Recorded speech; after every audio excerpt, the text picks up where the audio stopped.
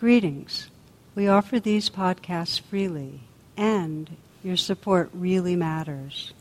To make a donation, please visit tarabrach.com.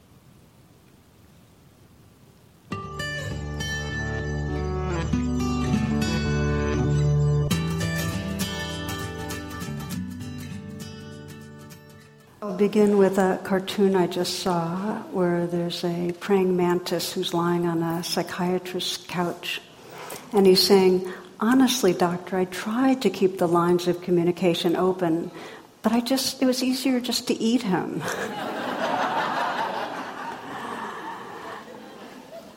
praying mantis, So it captures the predicament that really, in a way, we all regularly face, which is instant gratification. In some way, the relief that comes when we shoot off that defensive email or go to get that other second helping of ice cream, continuing to obsess and plan, versus if we actually can pause and deepen attention. And I think of this as really being at the cross currents of our two evolutionary forces. And one is really the evolutionary force, if you think of the perspective of time, that's from the past, which is that the path of least resistance, it gives us the most immediate gratification, satisfaction, relief, is what we go for. And this is the conditioning from the early parts of our brain, the primitive brain, the survival brain. The second current of our pull, really, of evolution is what, and if you think of it in terms of time, it's towards our future being, our future self. It's towards the fullness of our potential. We're being pulled towards that. And that's a pathway of increasing integration and wholeness and of inhabiting loving awareness. So in this talk, what I'd like to do is investigate how our future self, which is really our evolutionary potential, is calling us, how it's drawing us towards it, and how we can be more available and responsive to that call. We explore this evolution of our hearts and minds for the sake of what feels like our personal freedom, but it's really the evolution of the species, and it's really the hope of our world, this capacity to keep on waking up. Okay, so tonight's talk, the future self. And we see these pulls not just in our individual life. We could track through a day and see how, we ended up being caught up in something when we could have paused. We see it society-wide all the time. If you open up the newspaper, you'll see more of the emphasis on the survival brain. It's really limbic news, right? And that's what we mostly see.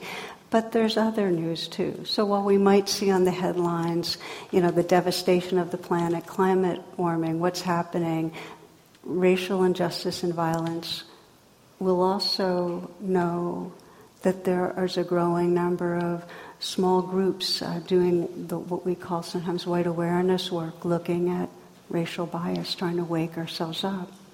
Or we'll see how, I'm thinking of in Washington right now, a group I'm involved with called Minds has reached over 7,000 children in the school systems, teaching them mindfulness. This is the evolutionary pull of the future. This is us waking up. So I also want to say it's very easy to sense these evolutionary pulls of the past is bad, the limbic system's bad, and the future, which is correlated with the frontal cortex and awakening consciousness, is good. But it's not that way. I mean, if you actually think of the brain, the primitive brain is embedded in the evolving, more recently evolved frontal cortex. We need our fear, we need our anger, we need our aggression. So it's not to get rid of. It's that instead of being identified and reacting out of the limbic brain, we sense a larger sense of our being, and that part of our brain alerts us. It's a servant. It doesn't dominate us. It doesn't identify us. So that's where evolution is going, and that's where meditation and spiritual life comes in. Because not only are we designed to keep on evolving. We're designed to facilitate our own evolution by training ourselves to pay attention. And that is how evolution designed us to wake up. That we can learn to pay attention to how we're caught in reactive patterns and judging and jealousy and defendedness, and learn to pay attention. So a story that I like to share now and then that to me is a great illustration of this evolving is it's a mythological story from Scandinavia, and it takes place in a little kingdom where the king and queen realize that they have run into very dicey financial times. They're having a really hard time keeping up and maintaining the castle and so on, and they'd love to have a little help from the dragon's hoard. He has got a lot, but they have to make a deal, and it's a kind of difficult deal, but they have to trade a lot of the dragon's gold for their daughter, her hand in marriage. And she doesn't like this at all, but she's a resourceful princess, so she goes out to a very wise woman who has, 20 grandchildren and so on herself, and says, look, what am I going to do? I'm betrothed to the dragon. How do I deal with this? And this wise old woman has a really good idea, and she whispers into her ear and tells her what to do. The wedding day comes, and it's a little difficult. Everybody in the court and big celebration, and here she is with her new beloved, the dragon. And then they retire to the bridal chambers, and the dragon turns to her and says, well, dear, isn't it time to consummate our wedding? And she says, oh, yes, dear husband, but first I have to do something. I have to remove one of my wedding gowns. Isn't that so? And he goes, oh, absolutely, please. And so she does that, but it turns out, and she says to him, as I do that, I'd like one favor from you. As I remove my wedding gown, I'd like you to remove some of your scales. He says, sure, fair deal, we could do that. So she takes off wedding gown. He takes off scales, but she's got another gown under it. Turns out she's done this layered fashion thing. And so she says, well, if I take off this one, you'll take off some more scales, won't you? And he goes, but of course, my dear. And he does that. Well, this goes on and on. He notices that it was the second of 10 wedding gowns that she has on. Each one she takes off, each time he's, taking off his scales. And 4, 5, 6, his dragon claws had to dig deeper and deeper into his own flesh and skin, peeling off other layers. The 8th, the dragon's down to taking off parts of himself that were stuck. Then his form begins to change. 9th gown comes off, it changes even more remarkably. And then when she takes off the 10th gown, by that time the dragon has pulled off so much of his dragonness, as that is true in many of these tales. What's left is, as you can imagine, a handsome prince, right? Okay. And so she took the advice of the old woman from far beyond the marketplace and had a very blissful wedding night. Now, so this in a way describes the practice of paying attention, that we're learning to pay attention to the scales or the coverings. And as we pay attention in a wise way, they dissolve or become increasingly transparent until the light that's within us really shines through, and we get that we weren't those scales, we're that light, that essence. If we look a little more closely at what happened in this story, his motivation to start taking off scales was love. It was for the love of the princess. The princess, in a way, you might think of as the word in Buddhism, bodhicitta, the awakened heart. She was the awakened heart that was calling him, saying, come, dear, just take off yet another set of scales, and yet another, come on, dear, just... So she was inviting him to de-dragonize himself and come home to his true light. A way that I like to think of this sometimes, you might imagine our awareness as this big circle, and there's a line that goes through, and what's below the line is what we're not aware of, and what's above the line is what we're aware of. And awareness by nature wants to include everything in awareness. Awareness wants to wake up. So awareness and love are guiding the dragon to keep on taking off his dragon, just so less and less is unconscious. More and more is in awareness. And so it is that as we look more closely, our process too is waking up to where the scales of confusion and delusion and grasping and hatred and so on are blocking us. Now there's a quote from Rumi that I share often, and I shared it recently out on the West Coast. And a man who's very involved with the Sufis and with Rumi poetry said, but there's one more piece to the quote. So I'm going to read it to you. Your path is not to seek for love, but merely to seek and find all the barriers, scales within yourself you've built against it, and to love them. Okay? So we're not just identifying, there's my addiction to such and that's getting in the way, or there's my tendency to judge. Our dragonness, we're not just identifying it, we're actually bringing our hearts to it. And that makes all the difference. We're going to come back around to that.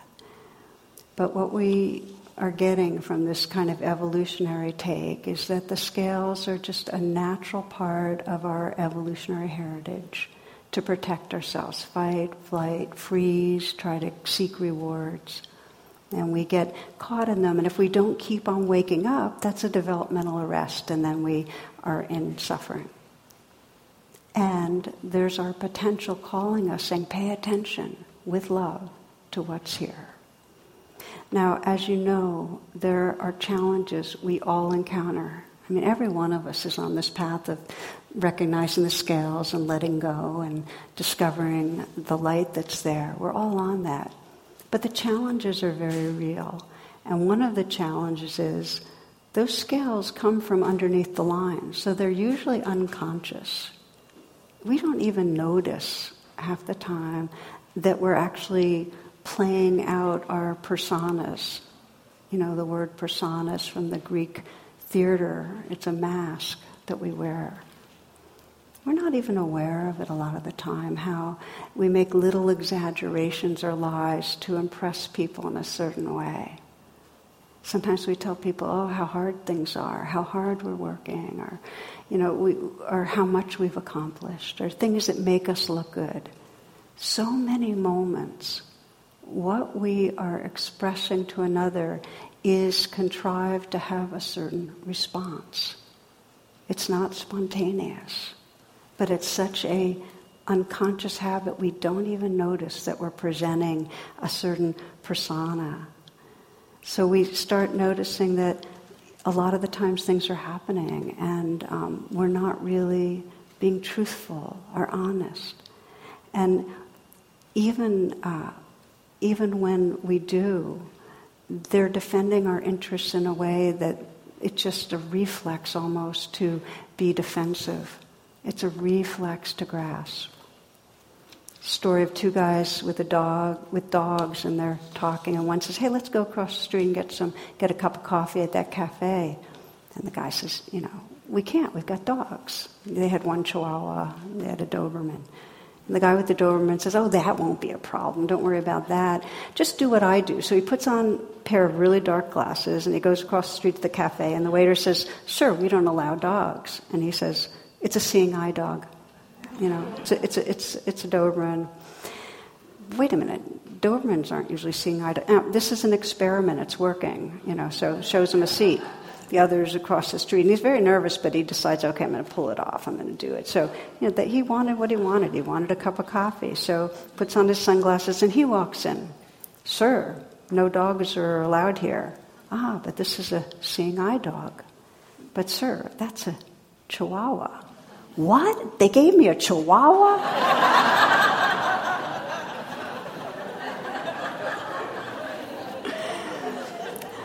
I want to say on the record that one came from my husband, Jonathan Faust.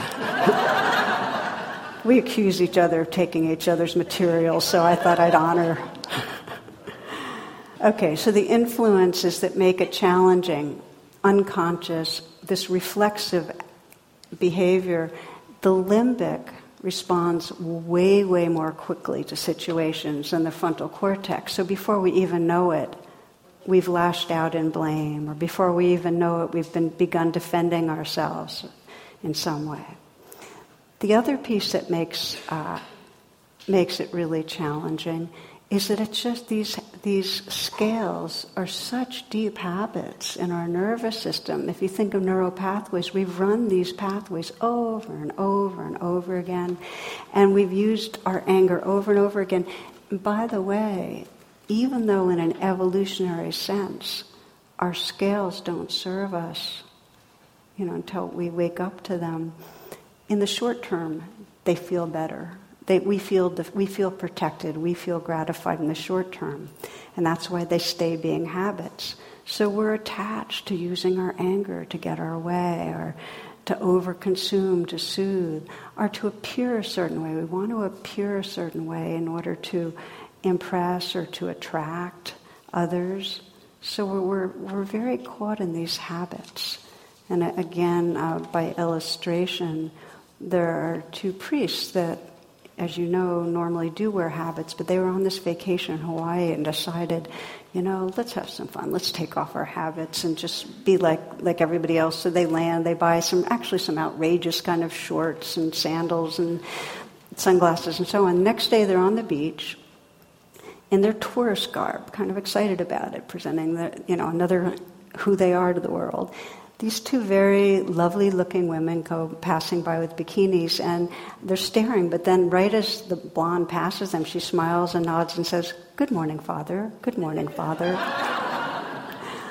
How in the world did they know we were priests, So the next day they go back to the store and they buy even more outrageous garb. I mean, they look like up to the T tourists, hats, the whole deal. So they're sitting there, and once again, these same two come by, and as soon as they walk by them, they go, "Oh, good morning, Father. Good morning, Father." So they couldn't stand it. They said, "So we're priests, you're right, and we're proud of it, actually, but I have to know, how did you know that we were priests?" The young woman replied, "Father, it's me, Sister Angela."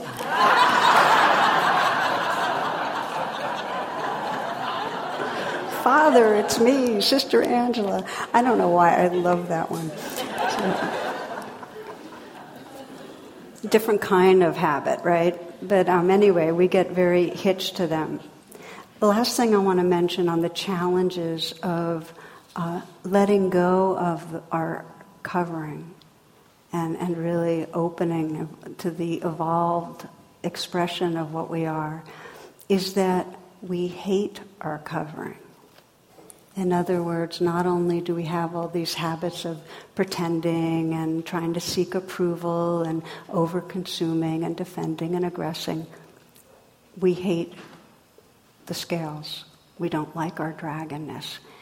That's what we refer to as second arrowing, adding the second arrow, and that's what actually solidifies the scales. It's like adding a scale to a scale, so it gets really pasted on very, very thick.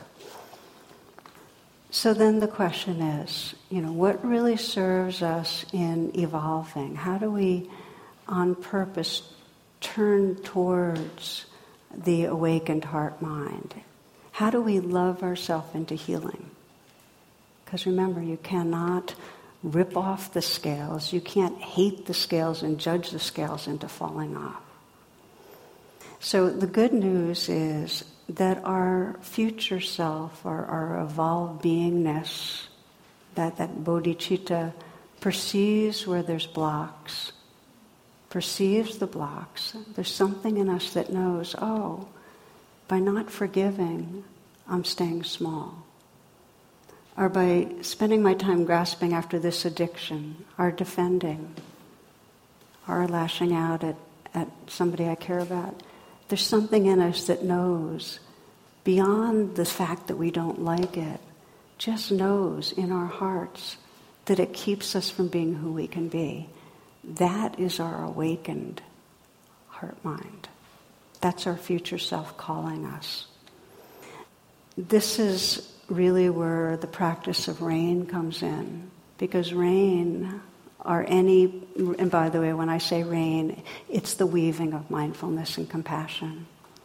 Bringing together mindfulness and compassion is what ends up calling us back to really inhabiting the fullness of who we are.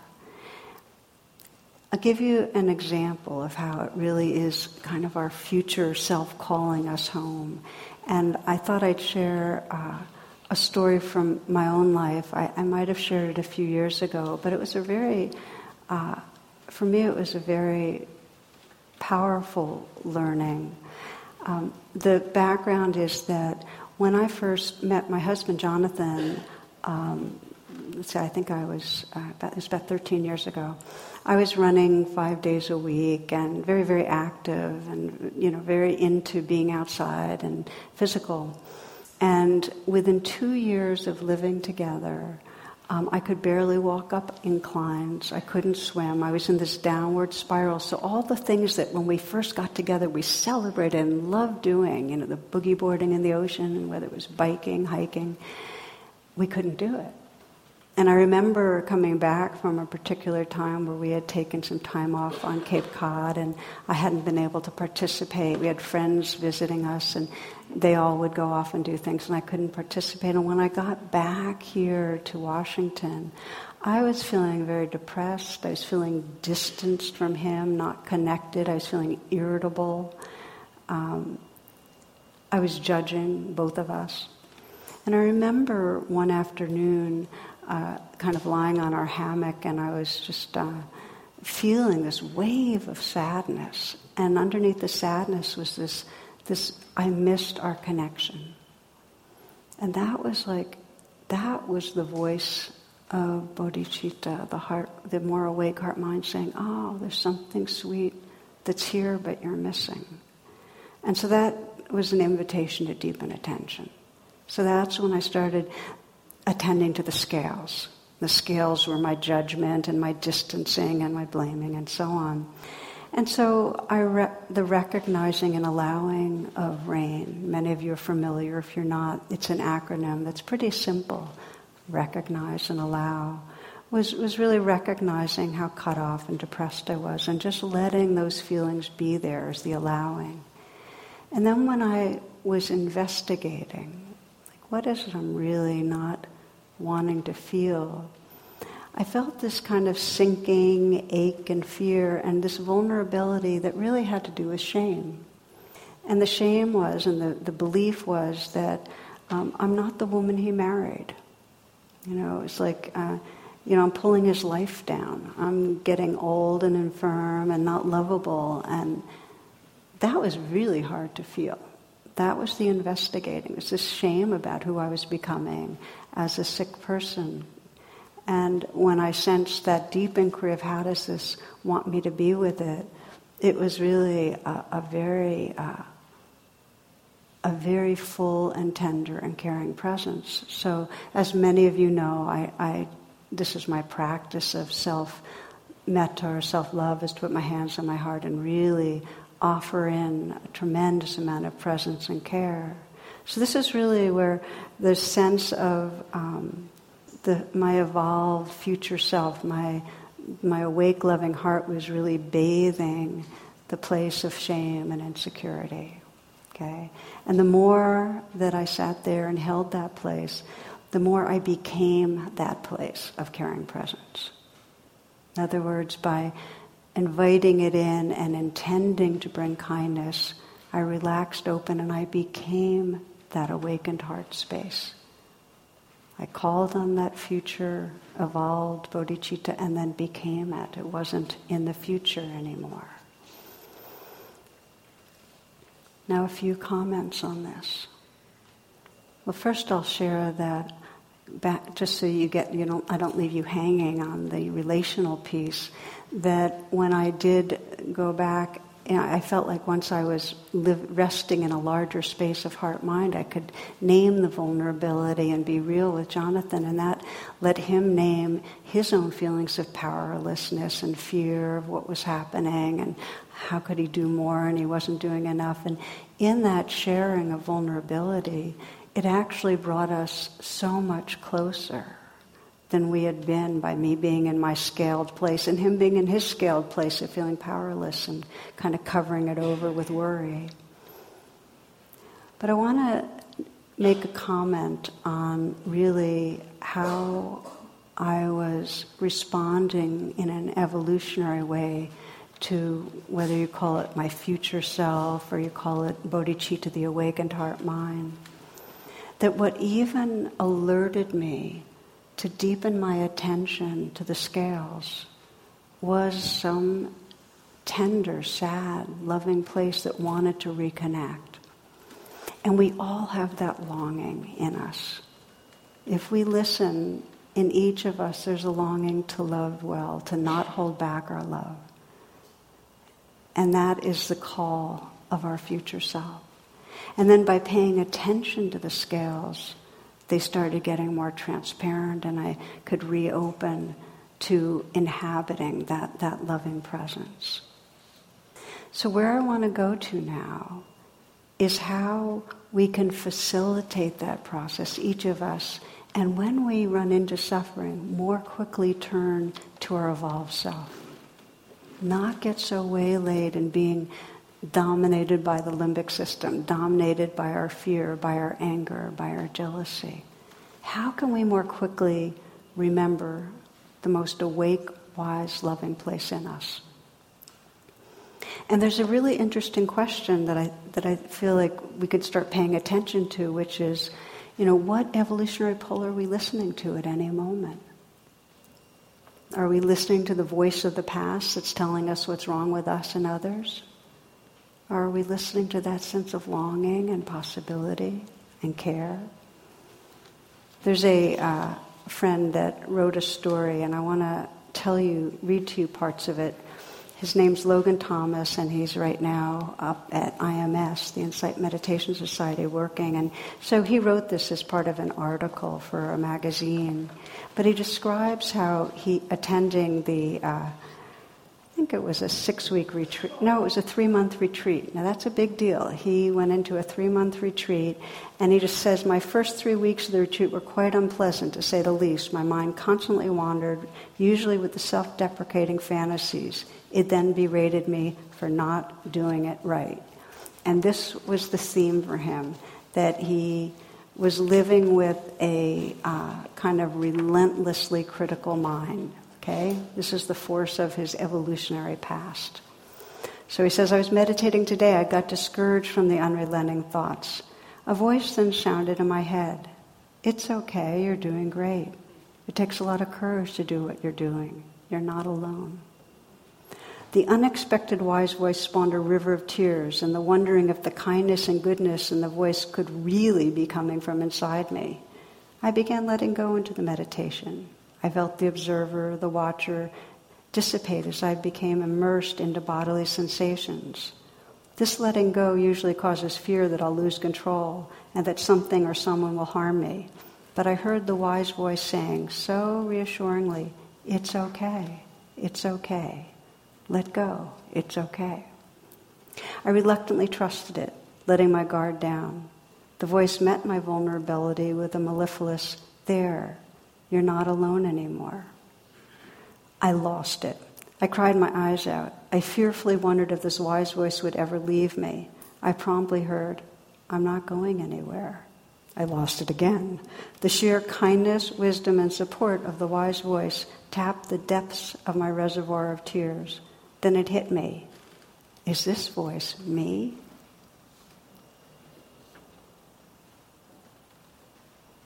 As part of his practice, it's really to listen to and trust in a growing way that voice.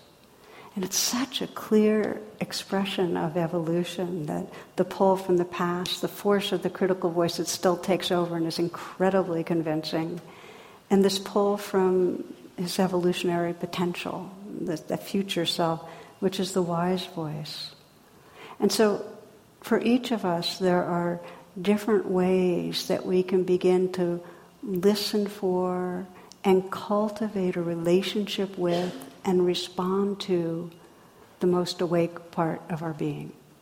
Each one of you who's listening right now has that awakeness and can deepen your relationship with it. So I'd like to lead you in a short guided practice that's called Calling on Your Future Self.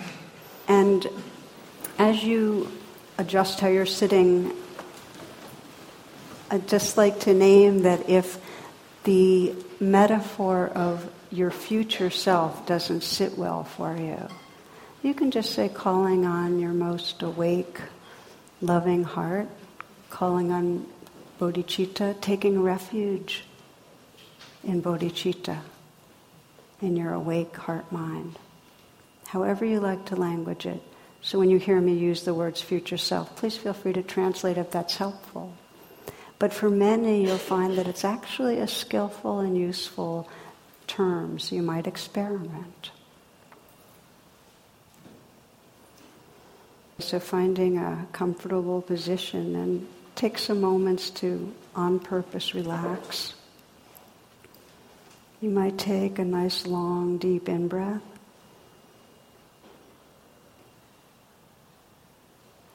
And then a slow out-breath. Long, slow out-breath, and feel the sensations of letting go. Letting go of any tension or tightness in your body. And then a nice, full, deep in-breath again. And again, with the out-breath, see if you can soften and loosen through the shoulders, the hands, the chest, the belly. Inhaling, nice, long, deep in-breath again. And with the out-breath, just letting go of whatever might not be necessary to hold on to. Letting go, letting go. And letting your breath resume in its natural rhythm.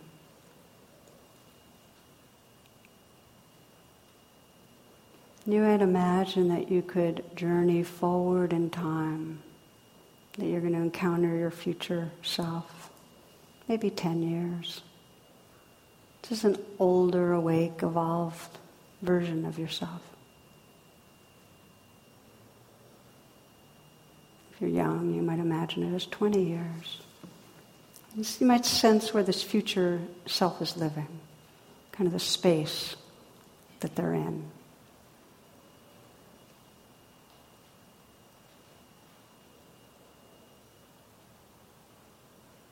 What they look like.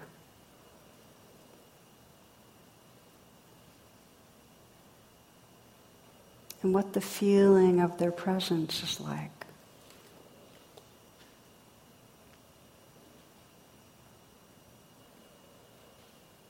Let yourself take that in. What's the feeling of your future self's presence like?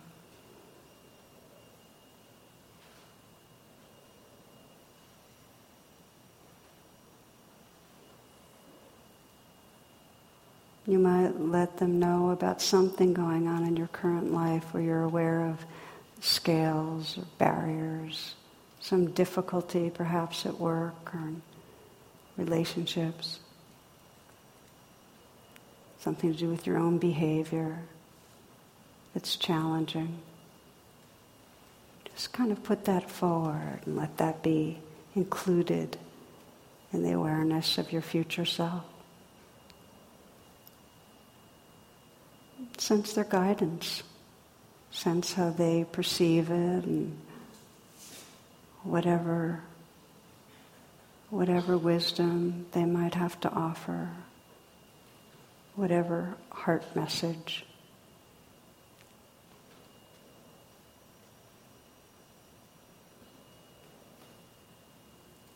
Just be receptive. Listen with an open heart.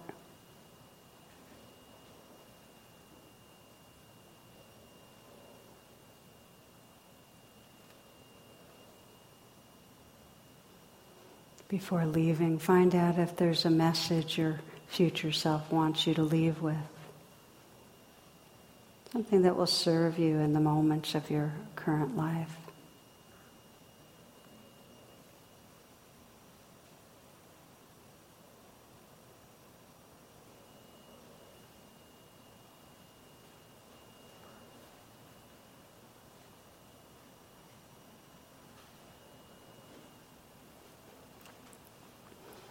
And take a moment to imagine the feeling and the wisdom and the heart of your future self filling you.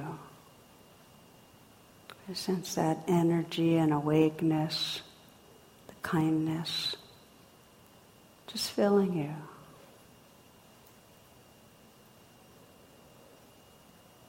And the possibility of remembering what this is like, connecting with it during your daily life.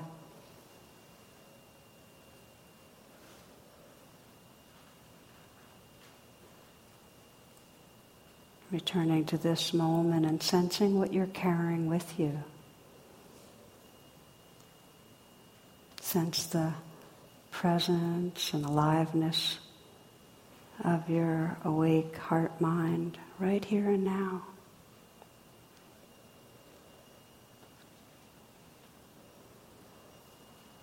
The poet Rumi says, sometimes you hear a voice through the door calling you, as a fish out of water hears the surfs come back. This turn toward what you deeply love saves you. This turn toward what you deeply love saves you.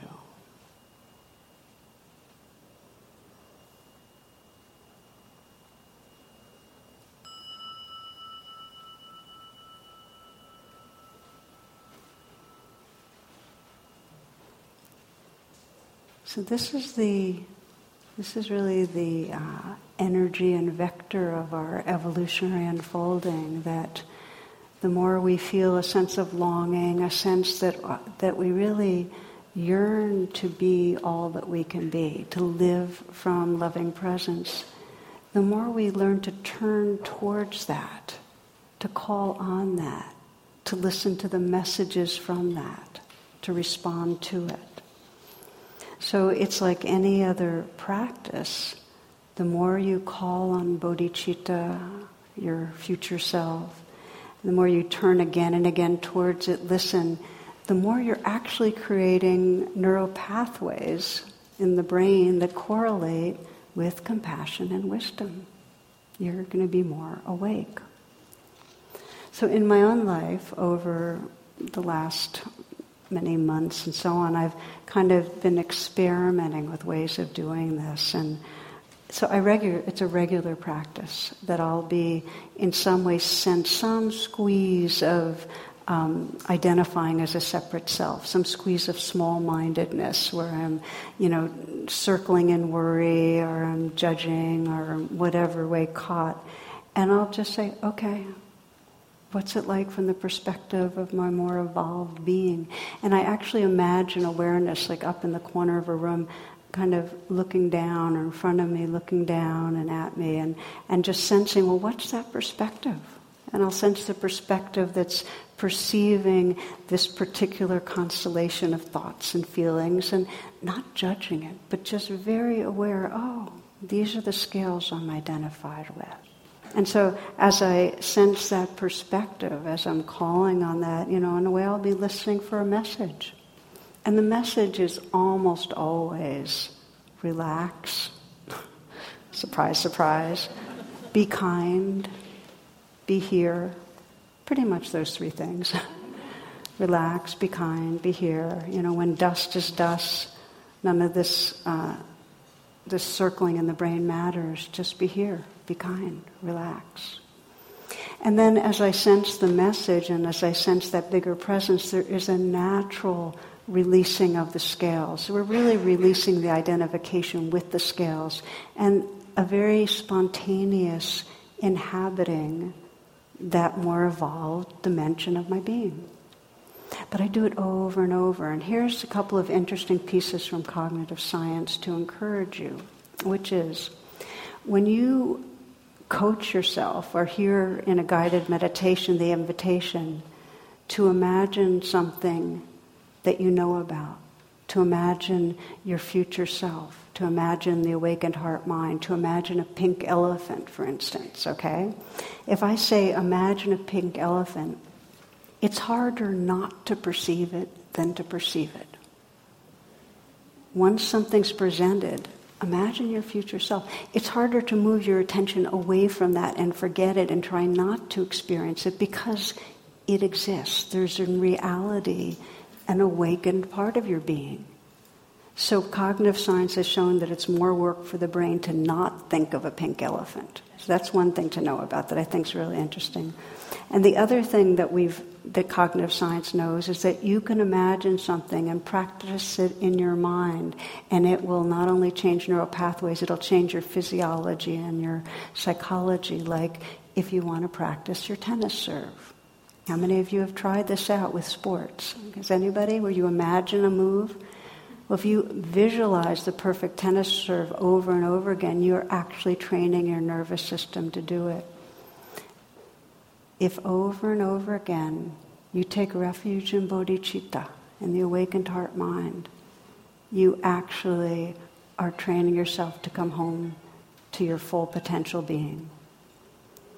A couple more words to say about that. One is that it's really natural that we will keep being tugged by the primitive wants and fears and all the ways they express themselves.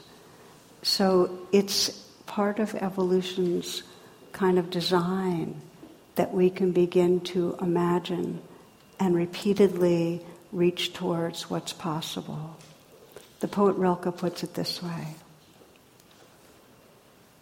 God speaks to each of us as he makes us, then walks with us silently out of the night.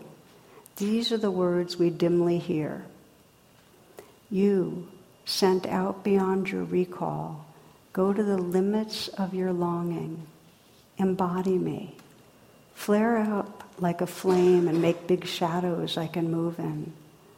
Let everything happen to you, beauty and terror. Just keep going. No feeling is final. Don't let yourself lose me. Nearby is the country they call life. You will know it by its seriousness. Give me your hand. So we begin to hold hands more and more with the awakened heart mind, to listen to its wisdom, to be guided by its wisdom, to actually feel that heart space holding us. Now I want to, as part of the closing here, say something about the language of my future self. And the first is, there's a deep understanding in terms of the future self, that future is already here. You wouldn't be able to experience that tenderness and that wisdom if it wasn't already here and accessible. So future's just a concept, but it's a useful one when you're feeling stuck and caught by the limbic system. Then it feels like future, but it's already here. So you can kind of dissolve the idea of future on some deep level. The next part of that phrase, my future self, self. If you're really getting in touch with the heart space and wisdom that you're calling on, and you investigate, there's no self in it. It's just a field of awake awareness, tender awake awareness. My future self is really not in the future, and it's not a self. Finally, does it really belong to us? Again, when we investigate, there's nothing to own it. It's just here. In fact, what we perceive as my future self is a field of awake, tender awareness that's your future self and your future self and yours. It's just a field that's available and living through and the source of all of us. So I'm offering a phrase and a guided meditation that's called by the Buddhist a skillful means. It's really useful when you're stuck in kind of everyday mind and feeling somewhat limited and in your story. Then my future self, wow, okay, there is something more. And then as you deepen in your sense of it, you discover it's always already here. Finally, to say that it's here in all of us, no matter how stuck we are, no matter how lost we feel. I remember some years ago a story Rachel Raymond told about, she's a physician, a wise woman, and she described how a man named Tim's his father had Alzheimer's, and it had been for 10 years of his life, and despite the devoted care of his mother, he had deteriorated and wasn't able to speak or do much. And so one Sunday, Tim's mother was out doing shopping, and he and his brother, they were 15 and 17, were watching football, and his father was nearby in a chair. And she writes this: "Suddenly he slumped forward and fell to the floor. Both sons realized immediately that something was terribly wrong. His color was gray and his breath uneven and rasping. Frightened, Tim's older brother told him to call 911. Before he could respond, a voice he had not heard in 10 years, his father hadn't spoken for 10 years, a voice he could barely remember, interrupted. 'Don't call 911, son. Just tell your mother that I love her. Tell her I'm all right.' And Tim's father died." So Tim's a cardiologist, and they did an autopsy and so on. His entire brain had been destroyed by a disease, and yet bodhicitta was there. Consciousness, awareness was there. And this is the mystery, that we can be in any state of mind. We can be reactive, we can be angry, we can feel small, we can feel hateful. Bodhicitta is the life that lives through us. The consciousness and heart is always there and always available. And you can begin this practice in any moment of just saying, okay, right now, and I invite you to check it out right this moment, even as you're listening, just to close your eyes and say, right now, this moment.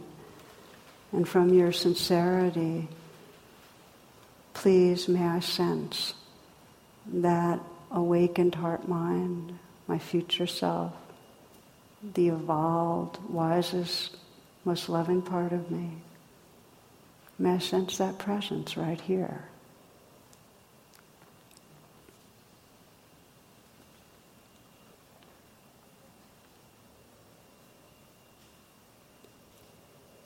And to the degree that you feel that sincerity and you bring your full attention, you find it there. And you also find that, you can open your eyes if you'd like, this shines through spontaneously regardless of calling on it. I think of children, and I think of the light that shines through children, and I'll read you just a few responses children gave to the question, what does love mean? And these are 4 to 8-year-olds, okay? One little girl said, when my grandmother got arthritis, she couldn't bend over and paint her toenails anymore. So my grandfather does it for her all the time, even when his hands got arthritis too. That's love. Another one. When someone loves you, the way they say your name is different. You know that your name is safe in their mouth. Another one. Love is what's in the room with you at Christmas if you stop opening the presents and just listen. When you love somebody, your eyelashes go up and down and little stars come out of you. When you tell someone something bad about yourself and you're scared they won't love you anymore, but then you get surprised because not only do they still love you, they love you even more. You really shouldn't say, I love you, unless you mean it. But if you mean it, you should say it a lot. People forget. So we'll close now with just taking a few moments again to reconnect.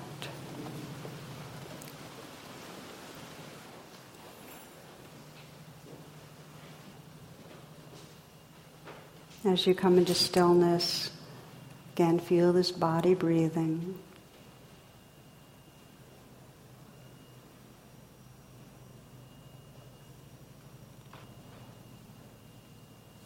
Sense in these moments that you're, again, calling on your future self, the most awake expression of your heart and mind.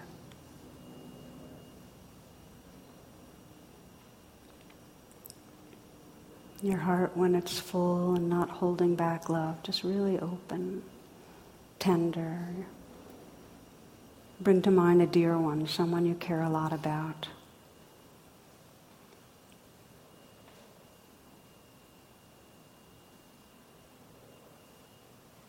As you look through these eyes of wisdom and with this open heart, just sense this person, how the light of bodhicitta, how their most awake heart-mind lives through them.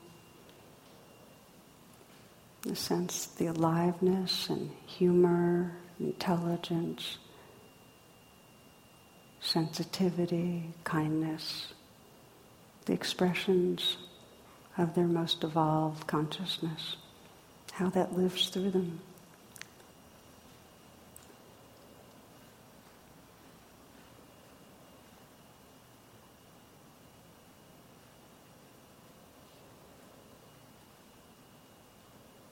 And as you sense this, you might imagine in some way letting that person know, being a mirror, your experience of their awakened heart-mind, what you love.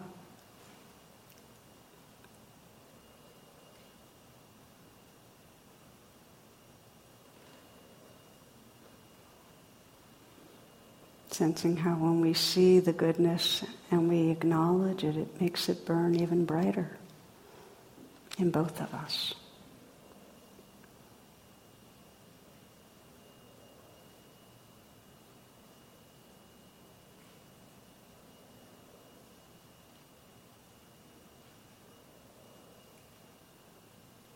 And from that same awake heart-mind, just experiencing the life that's right here that you call self.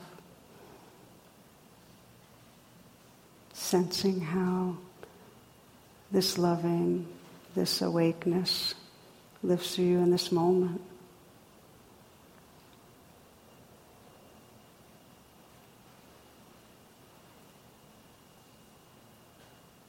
And sensing how this heart of bodhicitta is vast and inclusive.